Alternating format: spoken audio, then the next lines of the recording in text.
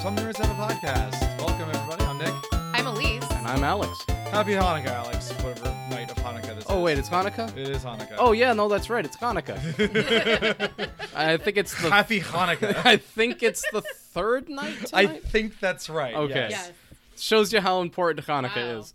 You don't mean it's a super important holiday You in the guys- Jewish faith? It's like maybe That the... you totally didn't co-op, so you could also have a gift-giving holiday in December? If I had to rank it, I think it'd be like the fourth most important holiday. I mean, that's kind of high up there. Is it more or less important than the birthday of the trees?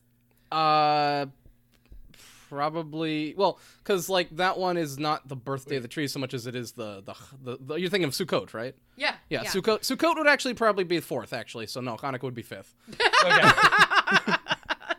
I mean, that's still... I'm just... And who's heard of Sukkot? All the Jewish people, raise your hands. Yeah. And Elise. Because it's like a harvest celebration, right? It's like taking place at the harvest time. I just remember hookah in the Sukkot. Why were you my smoking college. a hookah in the Sukkot? Oh, because the college was trying to get people to join Hillel. By getting Making them it cool and sexy. Give the people what they want. drugs? They want, yes, drugs outside in a tent. I went to a very weird college. Why not a Sukkot, though? Why a tent? No, it was a Sukkot. Oh, okay. It was the shelter. Okay. And so you could go to the shelter and you could smoke hookah. Okay, I wouldn't call it a tent, but yeah. I mean, it's not a tent. Yeah. I don't know. I'm explaining for the Gentiles. For those Sorry, that don't know... I'm horrendously offensive today. For those who don't know what a Sukkot is, it's a structure made out of wood with palm leaves on the top, meant to shelter people while they celebrate Sukkot, which is not this time of year. This is Hanukkah, Yes. a time of year to Hanukkah! a time of year to celebrate a rebellion against the Ptolemaic We Greeks. killed Yes. those people and then lit a candle. Woo! An oil lamp, but yeah, same thing. Whatever. This is the extent of my knowledge, which Yeah. is still more than most Gentiles. Anyway. Mine is mostly relegated to Rugrats Hanukkah specials And Adam from my Sandler childhood. songs. Oh yeah, I was thinking about that, like the that movie that Adam Sandler did. It's like the only Eight Crazy Nights. 8 Crazy Nights, yeah. They There was- played that song. So I've been listening to Christmas music nonstop since Thanksgiving. Of course you have. I'm terrible. And I guess for background, I was not raised Jewish, but I accidentally went to a Jewish college, which is why I know so much. Anyway, You accidentally went to a I Jewish accidentally college. went to a Jewish college. She got there and there was a Hillel house and they had like a special like kosher dining hall and she was like, oh. This is why the priest said, "Oh, you're going to that school? Oh, it's very liberal." And I was like, "Oh, whatever." And then I got there and it's like, was that priest anti-Semitic? The answer is probably. Oh, Probably. God. Anyway, we should probably cut that out. That was terrible. Nah, leave it in. A priest being anti-Semitic, that's never That happened. never happens. Cut to the last 500 years of European history. Whoops. Anywho. What were we talking well, about? welcome to our pop culture I was listening. podcast. I was listening to Christmas music, and they played 8 Crazy Nights. That's the end. That's Now, welcome to our pop culture Yeah. podcast. All right, pop culture and politics Yes. podcast. Apparently, God. God, what is wrong with This this? week, I don't know. I was saying Happy and so on the second night of Hanukkah. Happy the end. third night of Hanukkah. Third- No. I'm going Oh, somewhere on with the this. second night. On the second night of Hanukkah. My true love gave to me. Roy Alabama. Moore not being elected Yes. by a 1% margin. Mm-hmm. So 1% of Alabamans were like, enough. Alabama voters. Alabama voters were like, hey, maybe not a pedophile. But then on the third night of Hanukkah, you got the end of net neutrality. Yeah, speaking So- of which, welcome to what is probably will be our last episode. To hear the rest of this podcast, please contact your internet service provider and pay the additional $20 fee. Yeah. Yeah, no, this week has been like an emotional roller coaster. And then, on top of that happening, like the other thing that happened today was Dustin Hoffman. Well, yeah, Dustin. Yeah. Is Was he that also today? on the Wait, sexual was that assault today? watch Yeah. list? Yeah. I that thought was- I heard something about that a few days ago. Well, it was on the news today. Okay. As a breaking news. I remember like No, because like there was the John Oliver. John interview. Oliver like called him out on his shit. Oh. All right, we need to at some point. Oh, we should do a end of the year wrap up, and we should do some sort of like terrible, like, in memoriam for the careers of people that were ruined because they turned out to be terrible human sex beings. Anyway, Can we throw in there people? There is bad. Can we throw in there people that we're glad died this year? Like, Jesus. like Roger. Nicholas. I'm just saying, like Roger Ailes. Hugh Hefner. Yeah. See you in hell.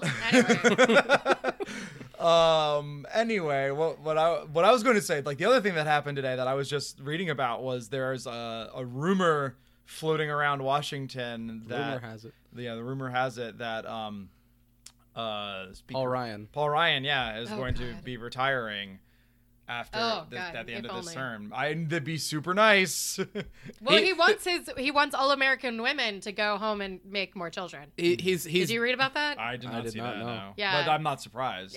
He's very concerned about the falling birth rate of America. Well, and ask no, women to maybe- make more babies. Maybe Maybe if if- you didn't get rid of the immigration of this country, then that wouldn't be a big problem. Maybe if you weren't trying to get rid of like what little affordable health care we have and and spent less time trying to completely destroy the life of the people who are of childbearing age, then perhaps That would be me. Yeah. Well, now And that maternity leave. I'd love some maternity leave. maternity leave, student loan forgiveness, a living wage, universal health care. Like, can we go on? we can go on. We can go on. Utilities of basic human necessity. Yeah. Sorry, you come for the pop culture, stay for the socialism. I mean, I think we try to get the socialism out of the way early. That's so true. that way Yeah. it's screening people. If you can get past our political views, Yeah, then yeah, you can yeah. listen to a whole Listen slew to us rant about Stranger Things. rant about Yeah, yeah. Pocahontas for like 20 minutes. Oh God, yeah, that's right. All right, so this is gonna be all over the place because I was saying before we started recording, I have not consumed like any new pop culture this week, really, with the exception of like there's a whole lot of news of like things coming out. And as we are recording this, I'm pretty sure like the advanced screenings of The Last Jedi are about to start, if not already starting. And And they lifted the ban on reviews Yeah. at this point too. yeah. Which I haven't looked at. The only one that I looked at was the Red Letter Media one, where making fun of Oh God, that was making good. fun of like podcasts just like ours. Thanks, Red Tertiary Letter. information podcasts like ours. Yeah. Only the podcasts that they make fun of actually like have sponsors and things like that and make money. And we're not even cool enough to be made fun of by Red Letter Media. I mean, you have to be pretty cool to be made fun of by Okay, Red Letter yeah, Media. all In right. fairness, New life goals. New life goals. But yeah, so Obligatory girl character. so Star Wars is coming out. There's also been like a lot of video game news this week, which I don't know if anyone in this room gives a shit about other than me. Go ahead. What's the Probably not, news? but- The new Like that was gonna stop you from I mean- talking about this. I mean, that's true.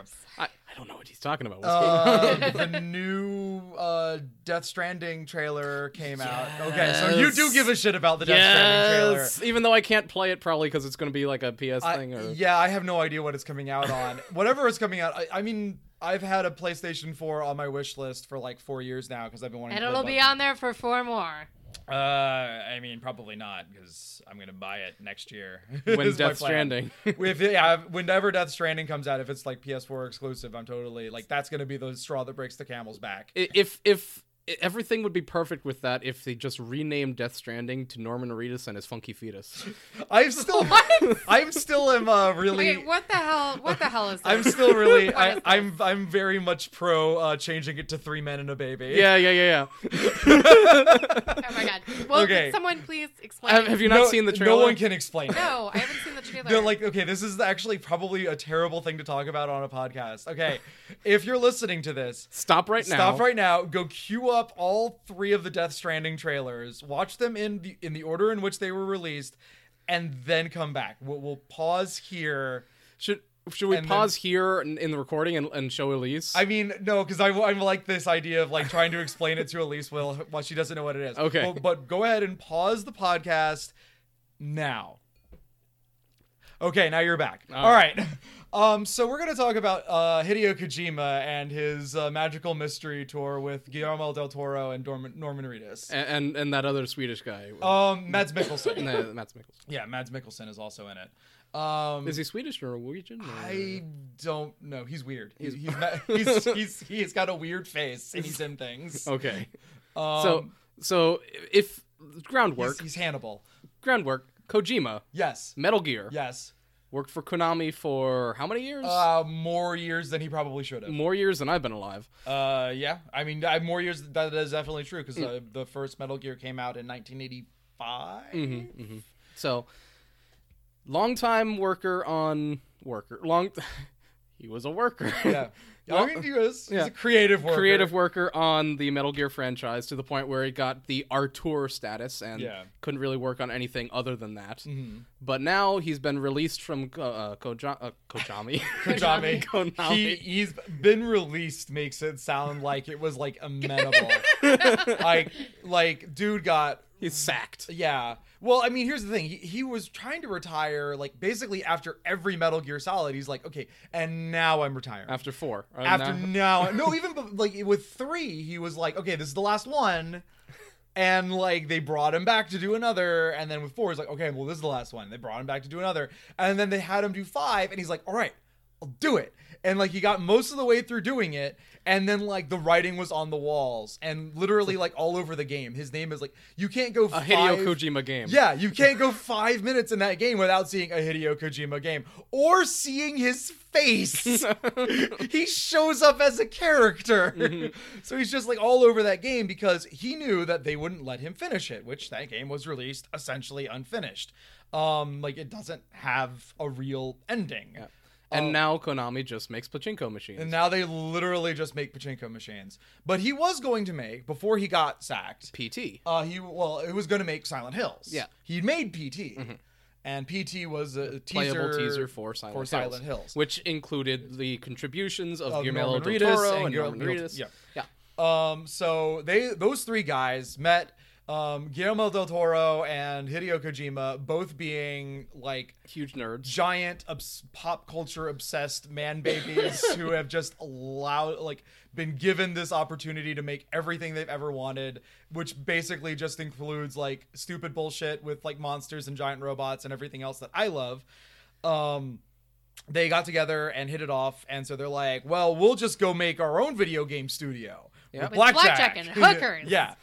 And PT is what is it no longer available? You can't download it. You can't download it. It is a forgotten it is thing. Gone. It was a fantastic time, such wonder and mystery, and then it was like immediately canceled. Like Konami could not hit that cancel button fast enough. Everybody was talking about it. It was the best thing like 2 years ago, but no. Konami's done. Konami is done. And I feel super bad for like the people who like actually work for that company and are like trying to do something, and it's like, oh, Metal Gear Survive. You guys want that? You want an exclusively multiplayer Metal Gear with zombies? No one wants that. No one wants that, Konami. So anyway, they went to form their own studio, and they started making this thing called Death Stranding, and nobody knew what it was. No one still knows what it is. We know a little more now. We know. Norman Reedus doesn't know what it is. He's in the goddamn thing. Apparently, nobody working for Kojima knew what it was when he first explained it to them. Yeah. But from what I've been able to glean from like people who have been picking it apart, there's something to do with like water being time. And, like, the world coming to an end. Yes. And there's this baby, this infant, they call it a fetus. I don't know if it's technically a fetus or whatever. It's in this little, like, embryonic sack. Yeah, this jar that gets passed around from person to person. And they have to protect it, or they, like, plug it into their suit, and it, like, helps them live or breathe or something like that. And in this latest... trailer drop, like the first trailer Guillermo del Toro is carrying it around. Well, no, that's the second one. Oh, that's the second one. Guillermo del Toro is carrying it around. The second one was with Norman Reedus. No, the first one was Norman Reedus on like a beach with a bunch of dead whales. Oh, that's right. And he picks up the baby, and it's not in any sack. I watched the second trailer first. Yeah. That's what it was. The second trailer is Guillermo del Toro himself showing up, carrying it in the jar, while Mads Mikkelsen is in a U.S. military modern suit controlling zombies of World War II era American soldiers. Yes. That he connects with like a cable that he attaches to his brain. Elise is looking at me like she needs a drink. Can you? I do. Okay. And then this latest one, basically, it's the longest one so far. Yeah, we've actually seen the most of what this game is about. There's and it makes the actual least amount of voices that sense. get said. There's actual lines that get said. But there's this rando guy that's carrying the baby first, and these invisible things leave handprints in the earth. And you gotta be real quiet. You gotta close your mouth, otherwise Yeah, you can't breathe. you can't breathe. It's the deadly premonition thing. Yeah. You can't breathe, otherwise they realize that you're there. He gets caught and killed. The baby survives, and Norman Reedus picks it up, puts it in his suit, and then like things start floating, and the water comes and drowns him, but then it recedes. It's exactly as manic and crazy as it sounds. And for those that took the time to stop and listen and watch it, then you know exactly what I'm talking about. Yeah. But Elise.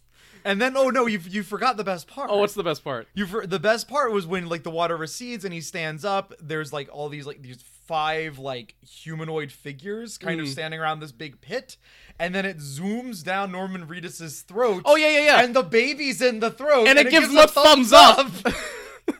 That's the best part of it. Yeah. No, you forgot the best part. I know. Norman Reedus and his funky fetus. Yeah. 3 men and a baby. I think we're done here. No, it's great. I think we're this is over. So the two We've now run our course. So the two Thank you for having listened to Some Nerds Have a Podcast. The two things that I've heard people talk about that I want to bring up. First and foremost, the section in the where Norman Reedus is in the water is supposedly the first actual gameplay footage. Okay. That is not part of a cutscene. That is part of gameplay, from what I've heard. And so the people who have talked about it have referred to that as Limbo. Okay. So, and then the guy being dragged away in this latest trailer, you'll notice how, like, if you took the time to watch these trailers or if you've seen them before, all of the characters are running around in like raincoats, like hoods up. And the guy that dies, or one of the guys that dies, and the first guy that dies in this latest trailer, had his hood taken off, and the rain is hitting him, and as the rain is hitting him, it is aging him. Oh, I didn't notice that. Yeah, that's what that's what I was saying. Like the water is like time.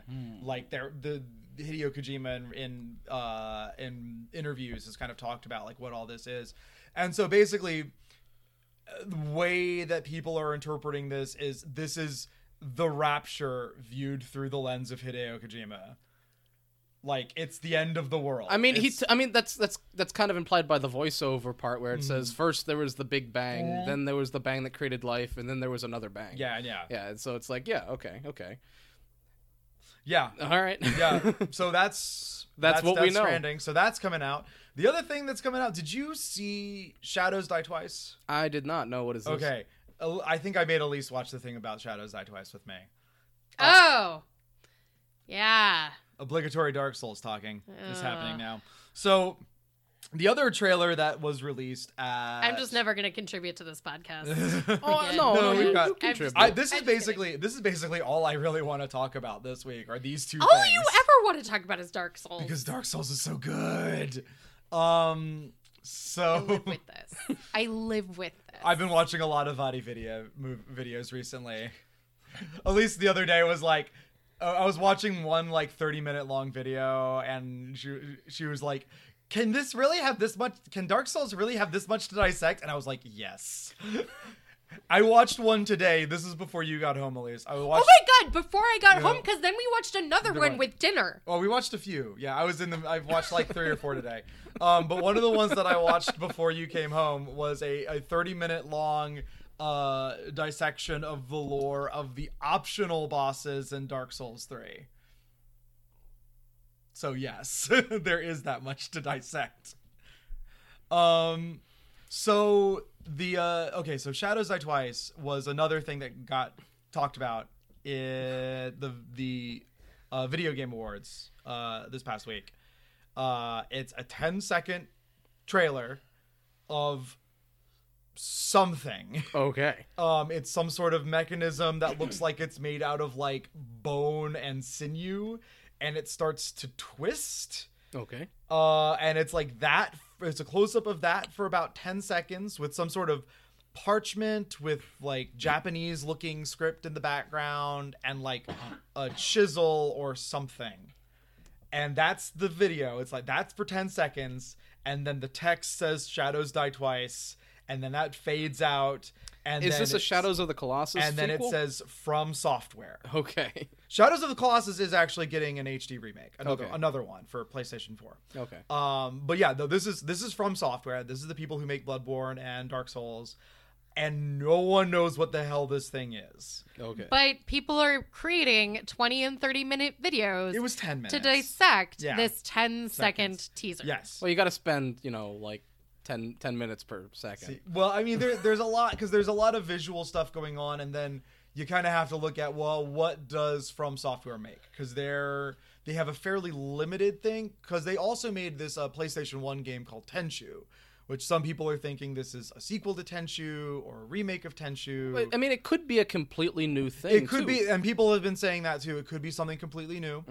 Mm-hmm. The other option is that it could be Dark Souls 2 or Bloodborne 2. They just have changed the setting from a vaguely English, like 19th century English setting to like a vaguely maybe like medieval Japan kind of setting, which would be kind of interesting. But there's a lot of this stuff going on, and no one knows what it is, and I'm really kind of interested. And they're like, there will be and FromSoft after that was kind of like, there will be more developments over the next 12 months. So I don't know if we're going to get it all in 12 months. I don't know. Or like slowly they're going to reveal more about what this is. I don't know. If it were a Souls game, they would. I don't think that they would hide it from people. They No, would they want to wouldn't. build up that hype, though. But I mean, there's already hype from 10 seconds of video. People have been talking. I mean, yeah. But this is more like hype for something else, I would think. Potentially. I mean, it could literally be anything at this point. Okay. There was kind of a Souls-like in the last few years developed by another company called Neo that kind of got really big, and it's entirely possible that they're going to be kind of jumping back with that, because they have said that they are developing another Dark Souls-like. Oh no, they didn't even say Dark Souls-like. They said dark fantasy RPG is one of the things that we know they've been developing. So it could be that's whatever it is, Souls-like kind of thing. It could be something else. So we don't know. I don't know. So yeah, those are the only things. The only other things that I've really been doing with my time is I've managed to find a classic Super Nintendo for sale, a Super Nintendo Classic Edition for sale. Oh, yeah. And I've been playing 20-year-old video games, and they're still really good. Oh, cool. So Did you know Yoshi Island's still good? Yoshi Island's still Because good. it's still good. Super Metroid is still good. Link's Awakening, or no, Link to the Past is still good. Link's Awakening is still good too, but that's Game Boy. And Earthbound's still good. All of these games that are on there are still good. Totally worth the $80 if you want to actually purchase things legally, which is definitely worth it, at least for Earthbound, because this is like the third time that game has been released, and when you when you can't find it, you can't find it anywhere. At least I should clarify that. Third time that game has been released in the United States, even though it's like hugely popular and people keep demanding it on every system. It has only ever been released on the Super Nintendo, the Wii U, Virtual Console, and now this. All right. Sounds like you've been having a fun time. Mm-hmm. Yeah. And how about you, Elise? Anything else you want to? Well, obligatory girl character talk. So Tuesday I was sick. I was home from work, and I figured the only thing that could console me during this time of year was a terrible Christmas movie. Is there any other kind? And no, Die Hard is wonderful. Okay, Die Hard. Okay, this was something I was thinking about earlier, but I want you to talk for a while because I've been speaking too much. All right. So anyway, have you guys heard of the phenomenon on Netflix known as A Christmas Prince? I have. No, I don't know what this is. Okay, so you're in for a treat. Okay. Folks, if you want to pause now and watch the trailer, go ahead, pause, and we'll be right back. Are you making fun of me? No. Why would you think that? So anyway, A Christmas Prince is like Netflix. It was like a bunch of Netflix executives got high on cocaine and watched Hallmark movies, and they're like, we could do that so good, we'll do that the best that ever happened, and thus A Christmas Prince was born. So, question, was this actually a Netflix original, or is this one of those things where it's like someone else made it but no one wanted to actually release it, and so Netflix just took it? I believe it's a Netflix original. Okay. That's a sign of quality right there. Oh yeah. So Stranger Things season 2. Some things. There are a lot of things that Netflix has genuinely done. But so A Christmas Prince is the story of a scrappy young journalist, what's her name, who wants to prove herself in the world of journalism, but she's stuck working a job that gives her a living wage in the field that she chose. But it's not enough for scrappy what's-her-face. And she's like working for a fashion magazine, but she wants to be a real journalist one day. And so her editor pulls her and is like, I want you to go on this high level assignment to this totally not fictional European country of Moldova, or whatever. Moldova is a real country. No, it was Aldovia. Okay. No, because Moldova is real. Aldovia is fake. Like Moldova is between Ukraine and Romania. It's totally well, real place. Aldovia is between your heart and colonialism. That sounds about right. Okay. So anyway, so she goes to Aldovia, where she has a meet cute with the prince, who is of course in disguise, and steals her cab. So she goes to cover the story. Of course, her mother is dead. Her father owns a diner, like a Greasy Spoon in Brooklyn or something. And doles out, he only speaks in Hallmark cards. like everything that dad says is like, well, you know what I always told you, kitten, like, just make your wish come true. Don't let your dreams be dreams. Don't let your dreams be dreams. Just stop. If you just dig deep enough. Like, seriously, like, every single line is just somebody, like, one of these Netflix producers who's clearly high on cocaine was like, all right, my assistant, go to Target and get me every Hallmark card. Just give me all of them. Just all of them, okay? All of them.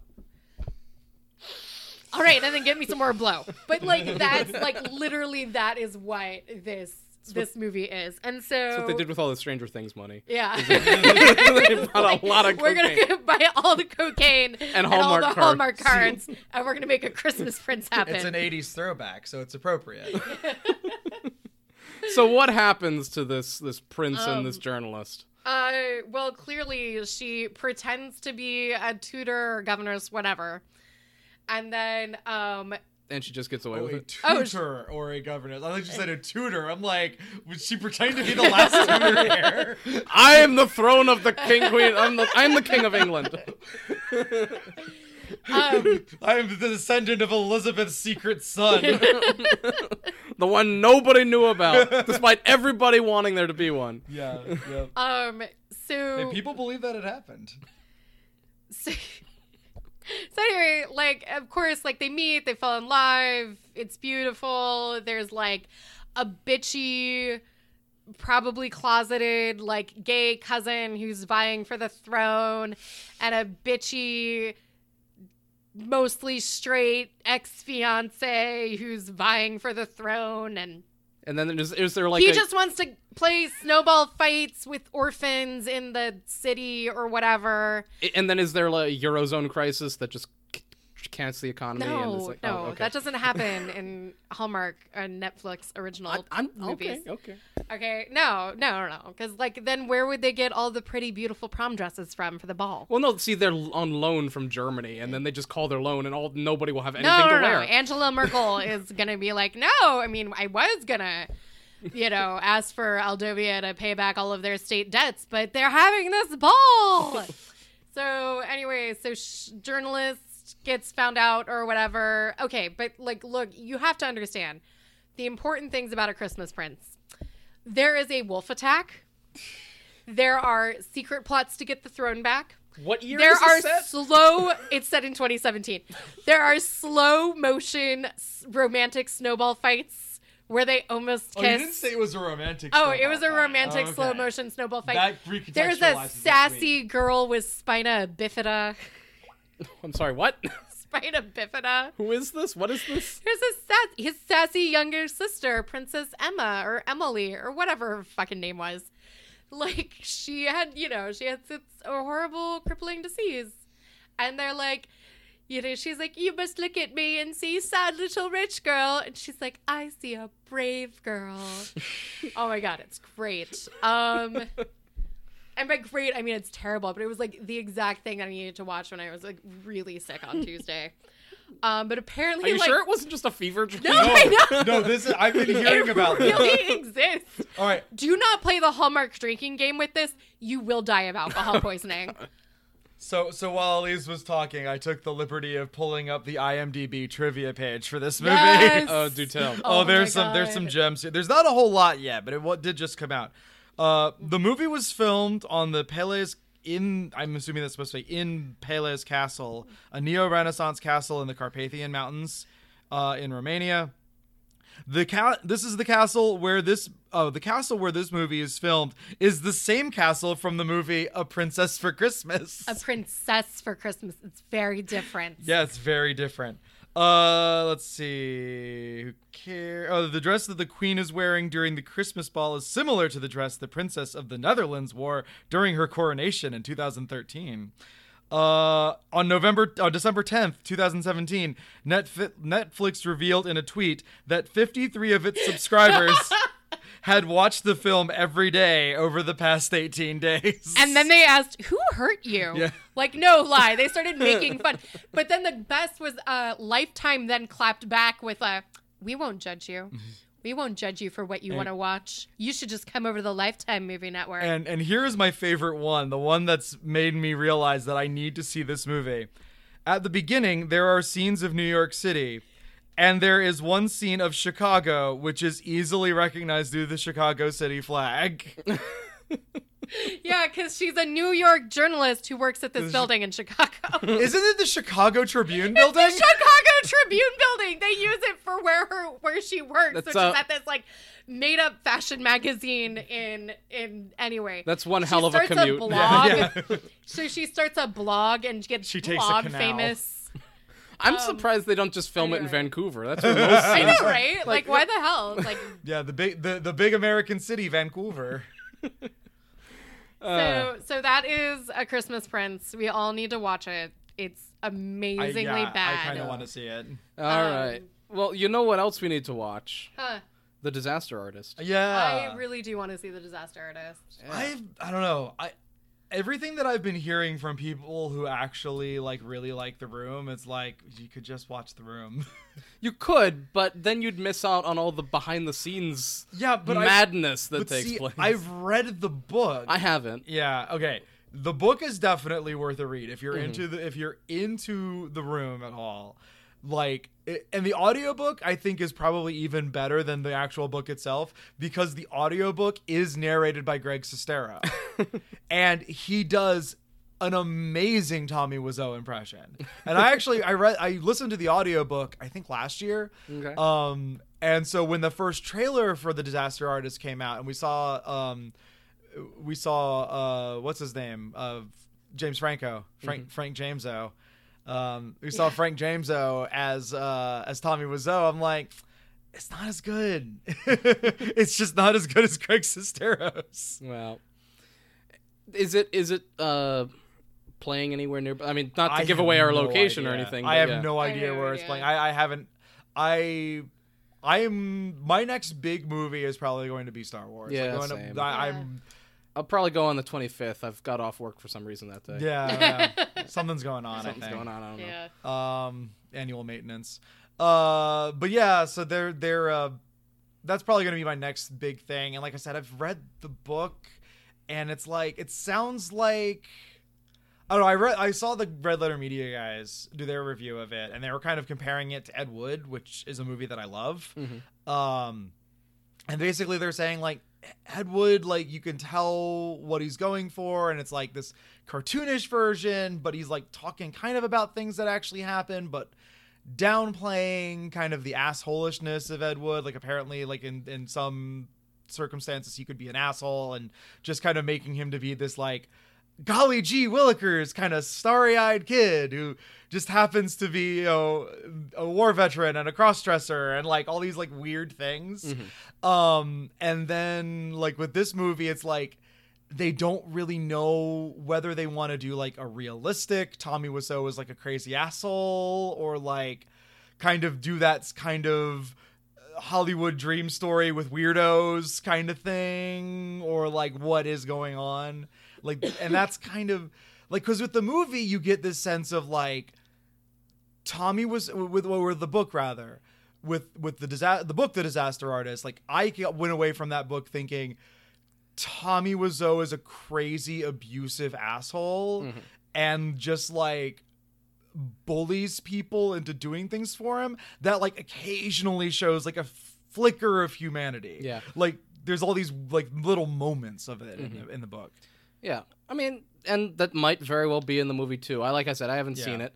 But what I'm saying is, from what I've heard, it's like they kind of go back and forth because Tommy Wiseau had to give his blessing for them to make it, and he wanted to be. He apparently is in a small role in the movie itself, which is a little bit weird. But yeah, I don't know. Like so obviously they had to kind of like tone that down a little bit. I guess I don't know. All right. So that's something that we're might all be watched. the hero of our own story. That's true. Even Tommy Wiseau. Even Tommy Wiseau. I'm Frankenstein. I'm a hero. It's one of the lines from the movie. Yeah. All right. So what else have I consumed in terms of media this week? These past 2 weeks. Have you played? I think I'm actually the only one that has played, but Animal Crossing Pocket Camp. No. It's so great. Anyway, I guess that's all I have to say. So Animal Crossing Pocket Camp, which I keep calling Animal Farm. Yep. Animal Farm Crossing. For some reason, I don't know. It's probably because I kept calling it Animal Farm. And Animal just picked Farm. Up on it. Yeah.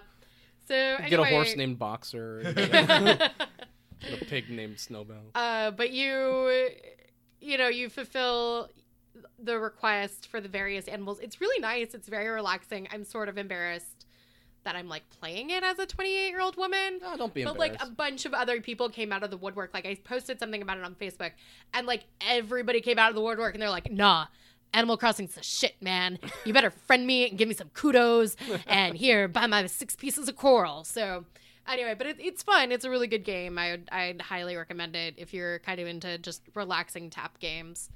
Cool. So yeah. Cool.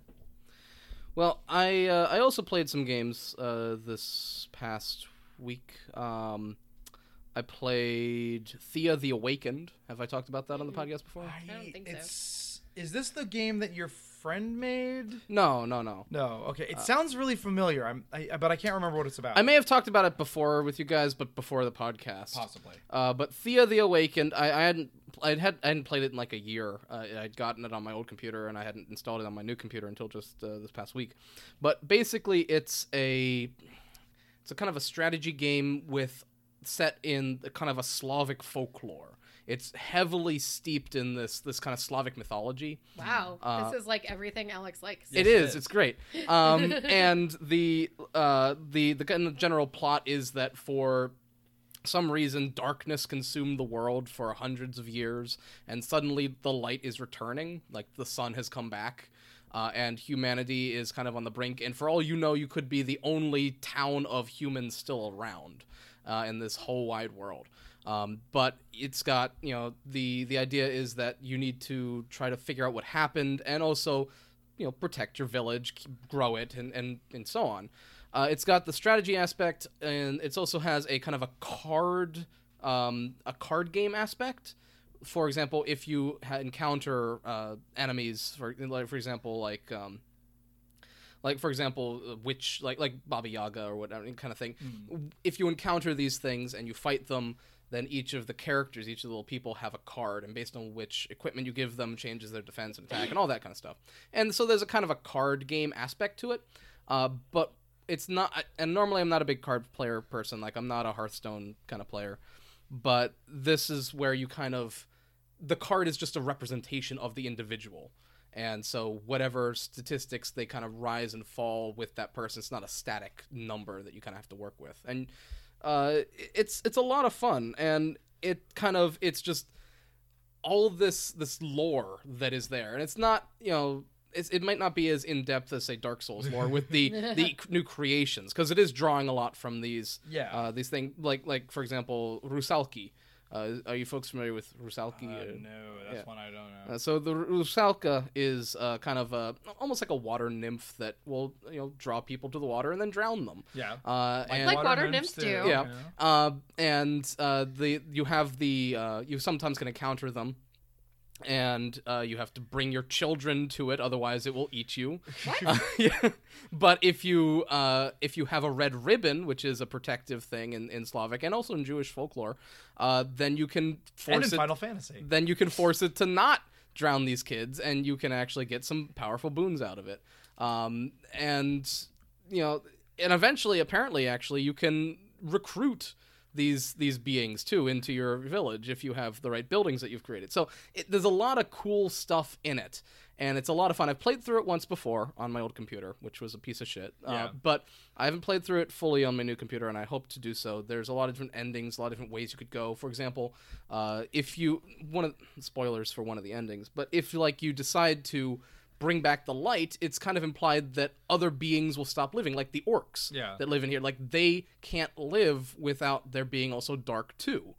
And so, you have to kind of make that decision. Do you want to bring back the light and make things good for humans and elves? Or, will you befriend the orcs as well and try to get everybody happy? And you can, in most cases, talk your way out of a lot of scenarios. If you have a good, skills with social skills, then you can actually talk your way through a lot of these things. I do appreciate those kinds of games. Yeah. What is this called again? This is called Thea the Awakened. Thea the Awakened. Thea the Awakened. I'm assuming it's on Steam. It's on Steam, yeah. It's on Steam. It's a lot of fun, and I played far too much of it a couple nights ago to the point where I stayed up a bit too late. But, 2 o'clock, it's a bit too late. Or too early. Or too early, one of the two. But it's not the only game I played, and I don't want to just monopolize this, but I did have a lot of things I wanted to talk about. No. I like I said, I literally didn't do anything this week. Mm-hmm. The other one is called Cultist Simulator.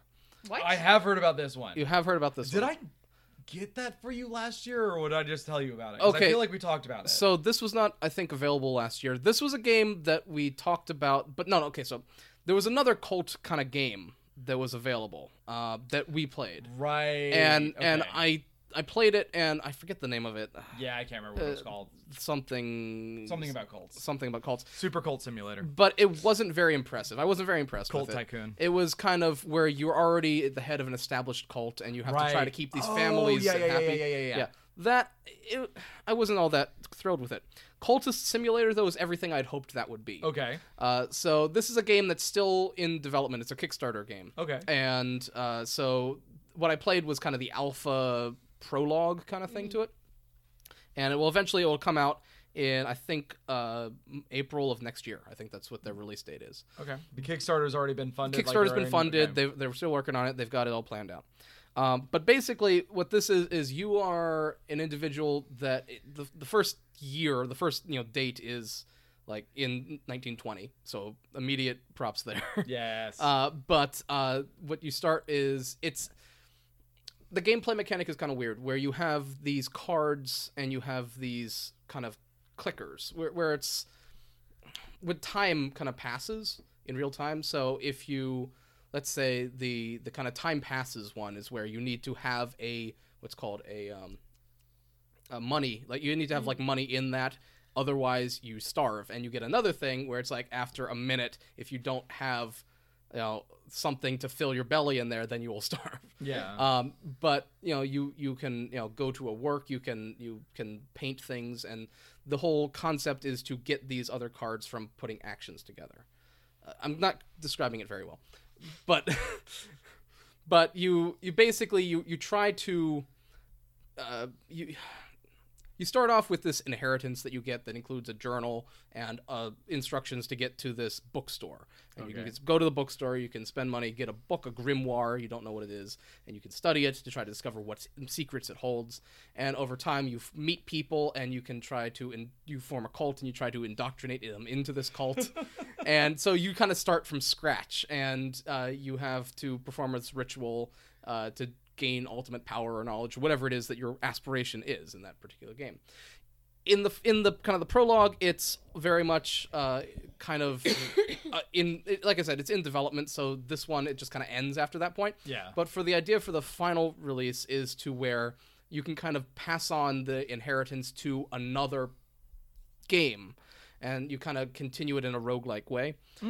And so you don't have to necessarily start a cult in that particular person's game. You could, for example, join the institution that is trying to stop these cults from forming.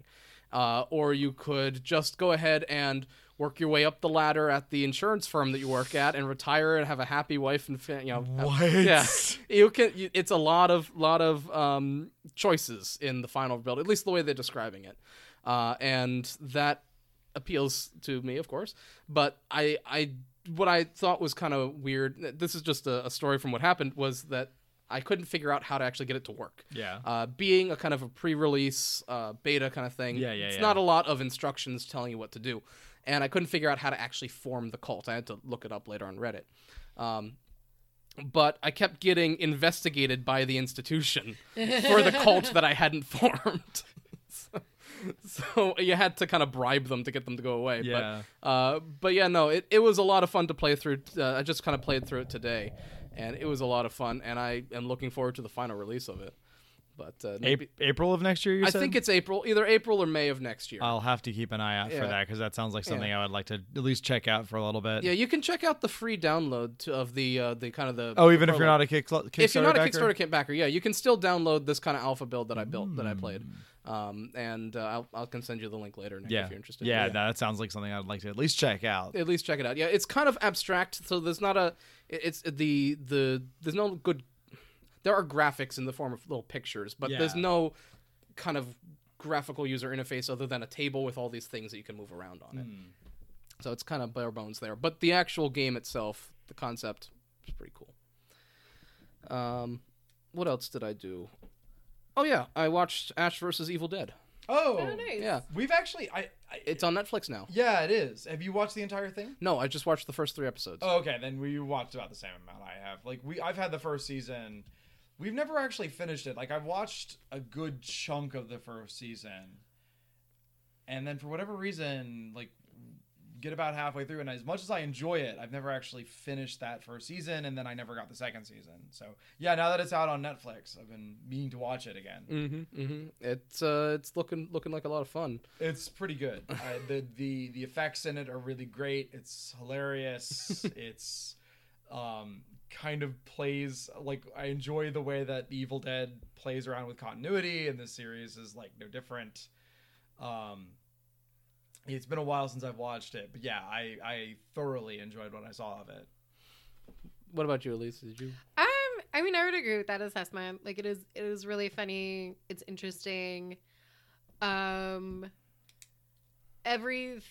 world building makes it okay. So as much as like Evil Dead plays around with the continuity of things, I feel like the world building is really grounded. Like it's a very specific world, and everything kind of makes sense and works within the rules of the world, which is nice.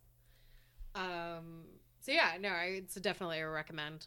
Okay, and now that it's on, what was it on before? Was it Stars? It was Stars, yeah. Stars, yeah. So we got it on Blu-ray because we don't have Stars, and When did it get on Netflix? Because I just kind of noticed I think it just came out. Just came out, It just came out on Netflix. Okay, so now that it's finally available to the masses, it is something that I'd like to watch. It also, a friend of mine recommended another show that sounds awfully similar to it. Have you folks heard of Stand versus Evil? Yeah, Stand Against Evil. Stand Against Evil. Yeah. Yes, I have. I've heard it's very good as well. I have not seen it. Okay, it's got Dr. Cox from Scrubs. Yeah. But yeah, I would like to watch that too, but it is not available to me Yeah. and most people, I think. Yeah, what is that even on? I'm not sure. I don't know. Yeah. But yeah. Yeah, I've heard it's good. I've heard some people saying that they would like a crossover, but Bruce Campbell kind of nixed that and was like, we think it's a great show, but Yeah. like they're two different things, and we feel like we kind of diminish each product by trying to mash them together. Makes sense. It's a very classy answer, Bruce Yeah. Campbell. Yeah, no, I enjoyed that. It was a really nice response for like, it's better than just saying hell no, we're never going to do that. It's like, no, it's a good show, but it's its own thing, and we Yeah. don't want to like Yeah. draw comparisons. That was kind of the thing that happened with Marble Hornets, because where other Slenderverse series would kind of cross over all the time, Yeah. Marble Hornets would never accept any crossover things because it didn't want to have to deal with the baggage of all the other continuity. Even though, like you say, Evil Dead has kind of messed with continuity before, it wanted everything to kind of be in its own bubble that you Yeah. didn't have Yeah. to watch 20 other YouTube series to understand. Yeah. So yeah, I can appreciate that. That reminds me, I was you watched Nightmind, right? I do watch Not Mind. Yeah. Did you see his most recent video? I'm Mary Mary? Yeah. Hi, I'm Mary Mary. Yeah.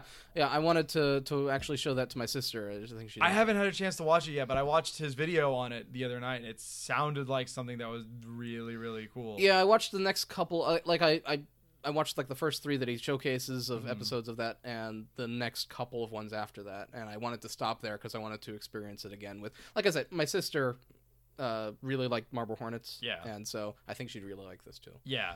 It looked like it was meeting that same kind of By being something niche. completely different, but Yeah, yeah, still yeah. at the same level of quality. Yeah. Well, that's why I enjoyed Marble Hornets, because when it first came out, it was like something completely different from anything else that I had seen before.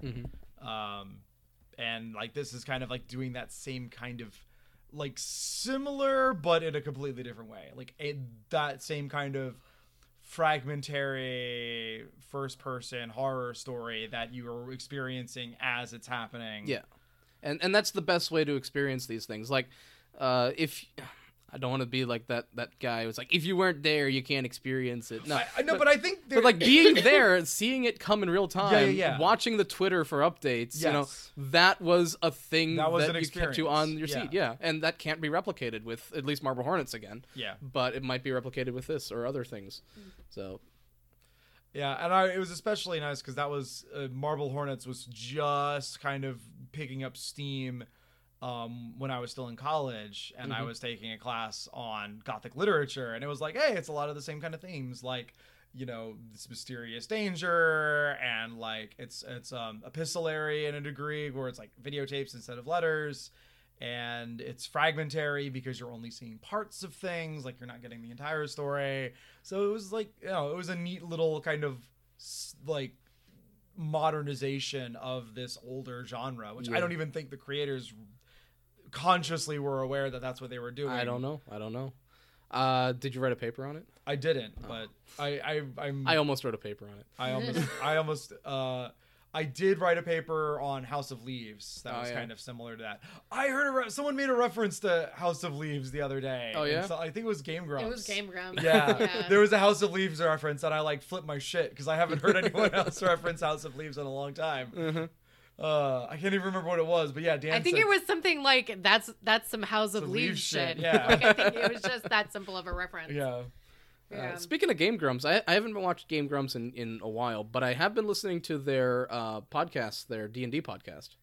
Yeah, I've been Dragons in Places. seeing it. I haven't listened to any of it yet. I actually, you know, I don't listen to a lot of podcasts, but I actually had been gotten back into that. I was listening to Season of the Bitch. Yeah. Yes. And I was doing that on my commute, and then I decided to try out the Dragons in Places, and it's been great. It's been great because they don't know D&D. Yeah. Like No, that's why Harmontown is so enjoyable, is because like they'll just get someone up there and be like, hey, why don't you play this character for a while? But it's great fun seeing them stumble around and figure out how to deal with things. Yeah. And just the creativity that comes with people that haven't been playing D&D with a group for a long time. Yes. Yeah, that's always kind of fun, seeing people like newbies to the game. That haven't been nubbed down to little stumps by Beaten down by rules lawyers. yeah, Yeah. and murder DMs. Yeah. Oh, we have some of those. They don't really have a murder DM. I don't think. Yeah. Mark has literally never killed a player character except for one of Alex's, and that's because Alex wanted that character killed off. Yeah, Is that Julia? No. No. Julia is still alive, I think. isn't she? Julia's fate is Technically, unknown. Yeah. But But Victor's Victor's is definitely dead. Victor's is definitely in like a pool somewhere, like oozing out. But that is specifically no, it was Yeah, de- I like how we're talking about our D&D campaign, and it's like, I mean, probably yeah. like 3 of our subscribers are also in this campaign. So, but And one more was in this campaign Yeah. until they moved. Yeah. But yeah, I wonder who that is. directly to this person. Interesting. Anywho. For all the people that don't know what we're talking about, it doesn't matter. But We should probably wrap up this conversation soon. but we've got more stuff to talk about. All right, but I mean, no, just the D&D thing. Oh, the D&D Before thing. we Yeah, lose yeah. any more subscribers. We can't go down to 12. no, I don't know. I was just pointing out that If you want to share your experiences with D&D, then send us an email Yes. to You could send us an email. some nerds have an email at gmail.com. yes. All right. And tell us if our like social media campaign is confusing. What? Because it's like some nerds have an email, and then some nerds have a fan page, but like the name of our podcast is Some Nerds Have a Podcast. So like Yeah. I don't know. I just don't know. And then our Twitter if is people get what is it? Some nerds some have a Twitter. nerdcast. Yeah. So I don't know. I just feel like we don't have a unified internet presence. It's just some nerds. We're just some nerds. We're just some nerds. Some nerds on the internet. Just some nerds. Find some nerds on pretty some much nerds any on the internet LLC. Yep. Oh God, no. no. Anyway. Anyway, Patent pending. what else do I What? have written down? You heard me. I watched a documentary about Peter Molyneux. We don't have to talk about that. No, we never have to talk about Peter Molyneux. The false prophet. Today is the 9-year anniversary of a shoe being thrown at George W. Bush. Yay! Oh yes, this is something that we can talk about. I want you to go ahead and find it on your phone. Okay. Because this is something if we want to bring back the reading series. Oh, of the reading Some Nerds series. Have a Okay, yeah, Podcast. we can do it. We can do a reading series. All right, this is the Harry Potter and the portrait Oh, of what yes! looks like Yes! Harry Potter and the portrait of what looks like a large pile of ash. Yeah. Which- I actually found this and shared it the and, other day. Yeah. and Nick read it to me last night. So Yeah. let's read it for the podcast. I- For those unfamiliar, Wait, while can he- I read it? yeah, you can read it. Yeah. For My those phone's dying. You're gonna have to. Yeah. I'm while pulling he it up on finds mine. it, for those unfamiliar with what the hell I'm talking about, Harry Potter and the Portrait of What Looked Like a Large Pile of Ash is a chapter of a fictional Harry Potter book. They're all fictional. A picture of a non-existent Harry Potter book chapter that was written entirely by an an AI. an AI, where it's like on your phone you have the predictive "what are you going to type in next" thing.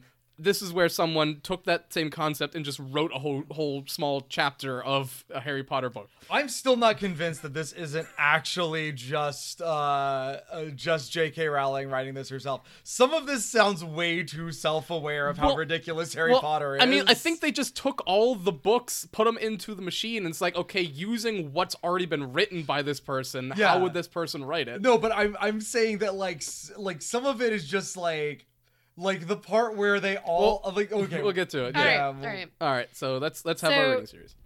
Chapter 13, The Handsome One. The castle grounds snarled with a wave of magically magnified wind. The sky outside was a great black ceiling, which was full of blood. The only sounds drifting from Hagrid's hut were the disdainful shrieks of his own furniture. Magic! Magic. It was something that Harry Potter thought was very good. Leathery sheets of rain lashed at Harry's ghost as he walked across the grounds towards the castle. Ron was standing there and doing a kind of frenzied tap dance. He saw Harry and immediately began to eat Hermione's family. Sorry. There's a lot of cannibalism in this story. You just gotta be prepared for that. That and people being dipped in things. Continue. Oh, it gets worse. Ron's Ron shirt was just as bad as Ron himself. That's accurate. That's an accurate description of Ron Weasley. If you two can't clump happily, I'm going to get aggressive, confessed the reasonable Hermione. What about Ron magic? Offered Ron. To Harry. I think my favorite part of this is how Ron just like completely chimes in with something useless every 5 seconds. Can that be our title? What about Ron magic? What about Ron magic? About Ron magic. Have you talked to your children about Ron You know magic? what? That sounds like I feel like I don't know. Oh no, I don't know if Ron Jeremy is retired. But like, if he's not, he should totally do like a best of compilation called "What About Ron Magic?" Oh my god, yes. All right. Where he's dressed as a wizard. It'd be great. To Harry, Ron was a loud, slow, and soft bird. Again, accurate description. Harry did not like to think about birds. Death Eaters are on top of the castle, Ron bleated, quivering. Like a sheep. Ron was going to be spiders. He just was. He wasn't proud of that, but it was going to be hard to not have spiders all over his body after all is said and done. Look, said Hermione. Obviously, there are loads of Death Eaters in the castle. Let's listen in on their meetings. The 3 complete friends zapped onto the landing outside the door of the castle roof. They almost legged it, but witches are not climbing. Ron looked at the doorknob and then looked at Hermione with searing pain. I think it's closed, he noticed. I think this AI just really hates Ron. He just really The hates predictive keyboard really has it in for him. Which says a whole lot, I feel like, about how J.K. Rowling writes this character. Locked, said Mr. Staircase, the shabby-robed ghost. They looked at the door, screaming about how closed it was and asking it to be replaced with a small orb. The password was Beef Women! Hermione cried. Harry, Ron, and Hermione quietly stood behind a circle of Death Eaters who looked bad.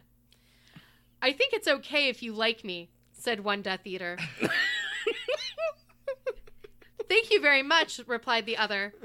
The first Death Eater confidently leaned forward to plant a kiss on his cheek. Oh, well done, said the second as his friend stepped back again. All the other Death Eaters clapped politely. Then they took a few minutes to go over the plan. This is the weirdest Illuminati meeting ever. To get rid of Harry's magic. Harry could tell that Voldemort was standing right behind him. He felt a great overreaction. Harry tore his eyes from his head and threw them into the forest. What? Voldemort raised his eyebrows at Harry, who could not see anything at the moment. Yeah, no shit. It's really consistent. That's what's so surprising about this, honestly. Yeah. Voldemort, you're a very bad and mean wizard, Harry savagely said. Hermione nodded encouragingly. The tall Death Eater was wearing a shirt that said, Hermione has forgotten how to dance. So Hermione clipped his face in mud. What was dipped his face? Dipped his face in mud, excuse me. Ron threw a wand at Voldemort and everyone applauded. Ron smiled. Ron reached for his wand slowly. Ron's the handsome one, muttered Harry as he reluctantly reached for his. They cast a spell or two and jets of green light shot out of the Death Eaters' heads. Ron flinched. Not so handsome now, thought Harry as he dipped Hermione in hot sauce. The Death Eaters were dead now. Where did the hot sauce come from? Let's go back to that. Yeah. That's the thing that's like the most bizarre about this, because the rest of this does sound like very twee, like British fantasy writing, and like everyone's being very polite, like even the bad guys, and hot sauce? The British don't have hot sauce.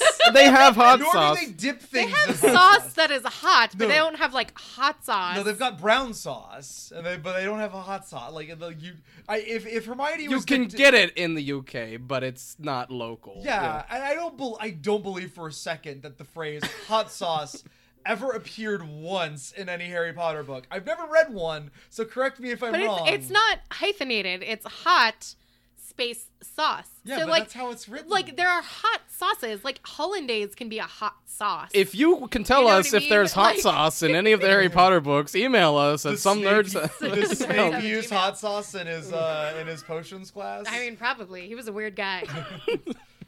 one of those guys that okay, puts a raw egg in his coffee. Continue. We're almost done. We're almost done. Continue. All right. The Death Eaters were dead now, and Harry was hungrier than he'd ever been. After dipping people in hot sauce. There's a lot of cannibalism subjects.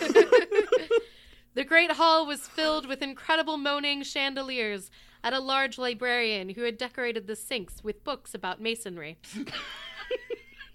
Mountains of mice exploded. Several long pumpkins fell out of McGonagall.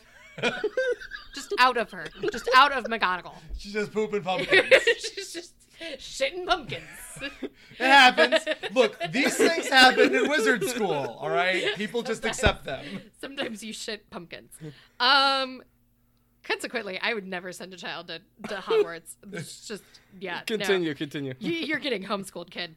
All right, Dumbledore's hair scooted next to Hermione. Not him, just his hair. As Dumbledore arrived at school, the pig of Hufflepuff pulsed like a large bullfrog. Dumbledore smiled at it and placed his hand on its head. You are Hagrid now.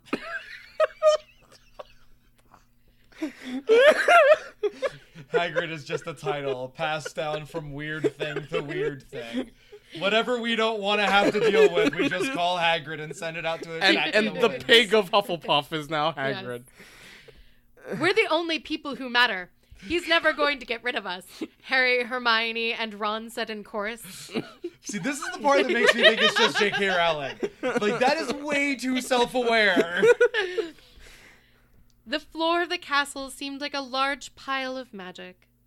The Dursleys had never been to the castle, and they were not about to come there in Harry Potter and the portrait of what looked like a pile of very large ash. Harry looked around and then fell down the spiral staircase for the rest of the summer. For the rest of the summer. Just I'm Harry Potter! Harry began yelling. The dark arts better be worried. Oh boy. The end. Oh my god, that is amazing. I feel like a lot happened in that chapter. I want Like some Death Eaters Did somebody died. kill some Death Eaters? Like Harry ripped his eyes out. There was a new Hagrid was There's a new declared. Hagrid. I want to We're see the only people that matter. I want to see that be acted out in like a film or like a short film or an animation. Like somebody YouTubers get on that. Yeah, no, that should totally be done. If we can get the actors from the Harry Potter movies, Yeah, I'm sure they're not doing anything No. right now. Well, I mean, we know that what's his name isn't. Rupert Grint, Yeah. who played Ron Weasley. Yeah, that's the one that I mean. He's got like you're gonna have to speak up, Elise. I don't think it's gonna pick Sorry, up. no, I'm losing my voice. I need to go get more water. But I was just gonna say he has an ice cream truck. He does have an ice cream truck. He did also have. He had a streaming show on Crackle. Actually, no, we made a joke about Snatch earlier before we started recording. He was in. Wasn't it a Snatch TV show? Snatch the TV show. I wasn't here when you were making jokes about this. What was going on? No, we were making jokes No, about. I We made a reference to Snatch earlier. Oh, okay. When I was talking about. I made a reference to it earlier. Okay. But it was before we started recording. Okay. But yeah, no, it was the Snatch TV show or something. It was one of those wasn't Lock, Stock and Two Smoking Barrels. I'm pretty sure it was like Snatch the TV show that he was in. Which I don't think anyone has ever seen like on the planet. I have no idea what this is. Maybe Rupert Grint's mother watched it. Aw. My boy's in another show. Thank you. I don't had have- to get Crackle. Like that was the problem. Which was like free and like just no one used it. I don't even think it's still around anymore. Like I'm pretty sure that folded faster than Yahoo's attempt at a streaming service. Aw, I miss Yahoo had this one show that was actually really good about. It had two shows that were really good. Well, okay, so one of them was Community, which Community is really good, and they hosted the 6th season of Community. But I was thinking about their original show, which was about. Do you remember what it was called? And now I feel bad. Other Space, I want to say. Yeah. But it was like. It was like, what if the crew of the Enterprise was replaced by overeager millennials? And it was really good. Okay. And Joel Hodgson was in it, and there was a robot that was voiced by Trace, who was the original voice of Crow, the original Dr. Forrester. So yeah, and it was who did that? It was the guy that did Bridesmaids. What's his name? Paul. Something. That guy. Judd Apatow? No, not Judd Apatow. The guy that did Bridesmaids. I don't know. Paul Feig. Oh, okay. All right. So that was Harry Potter and the Portrait of What Looked Like a Large Pile of Ash. Mm-hmm. Coming to theaters soon. I hope. If only. Or at least to YouTube soon. Make it happen. Mm-hmm. Rupert Grint, you know you're not doing anything. Put on your worst Ron shirt. Be a large soft bird. Get dipped in hot sauce, Hermione. Dipped in hot sauce. You know, the really disappointing thing about that is there is someone out there that's like, they stole the idea from my fan fiction, or where Hermione just gets covered in hot sauce. Someone's super into that. Someone's like really into that. I'm sure right there's now. a lot of people that are She's a really into that. very smart woman. Does things for the UN. She went to Brown. I'm aware of that, and there are a lot of perverts on the internet who write a lot of. To be dipped in hot sauce. Okay? Wait, are you talking about the character or the actress? No, Emma Watson. Emma Watson. I don't know. I conflate them. She just seems like she's actually Hermione in real life. At least I'm aware of that, but all I'm saying is that there are perverts on the internet who get off to thinking about Hermione being dipped in hot sauce. Yeah. I'm sure there's only like 3. Yeah, but they exist. And they have, I can guarantee you that they have read this now and being like very upset, writing a very strongly worded letter to this AI. No. They're probably thanking this AI for giving them so much fodder for their DeviantArt account. Yeah. That they've been drawing for the past 7 years.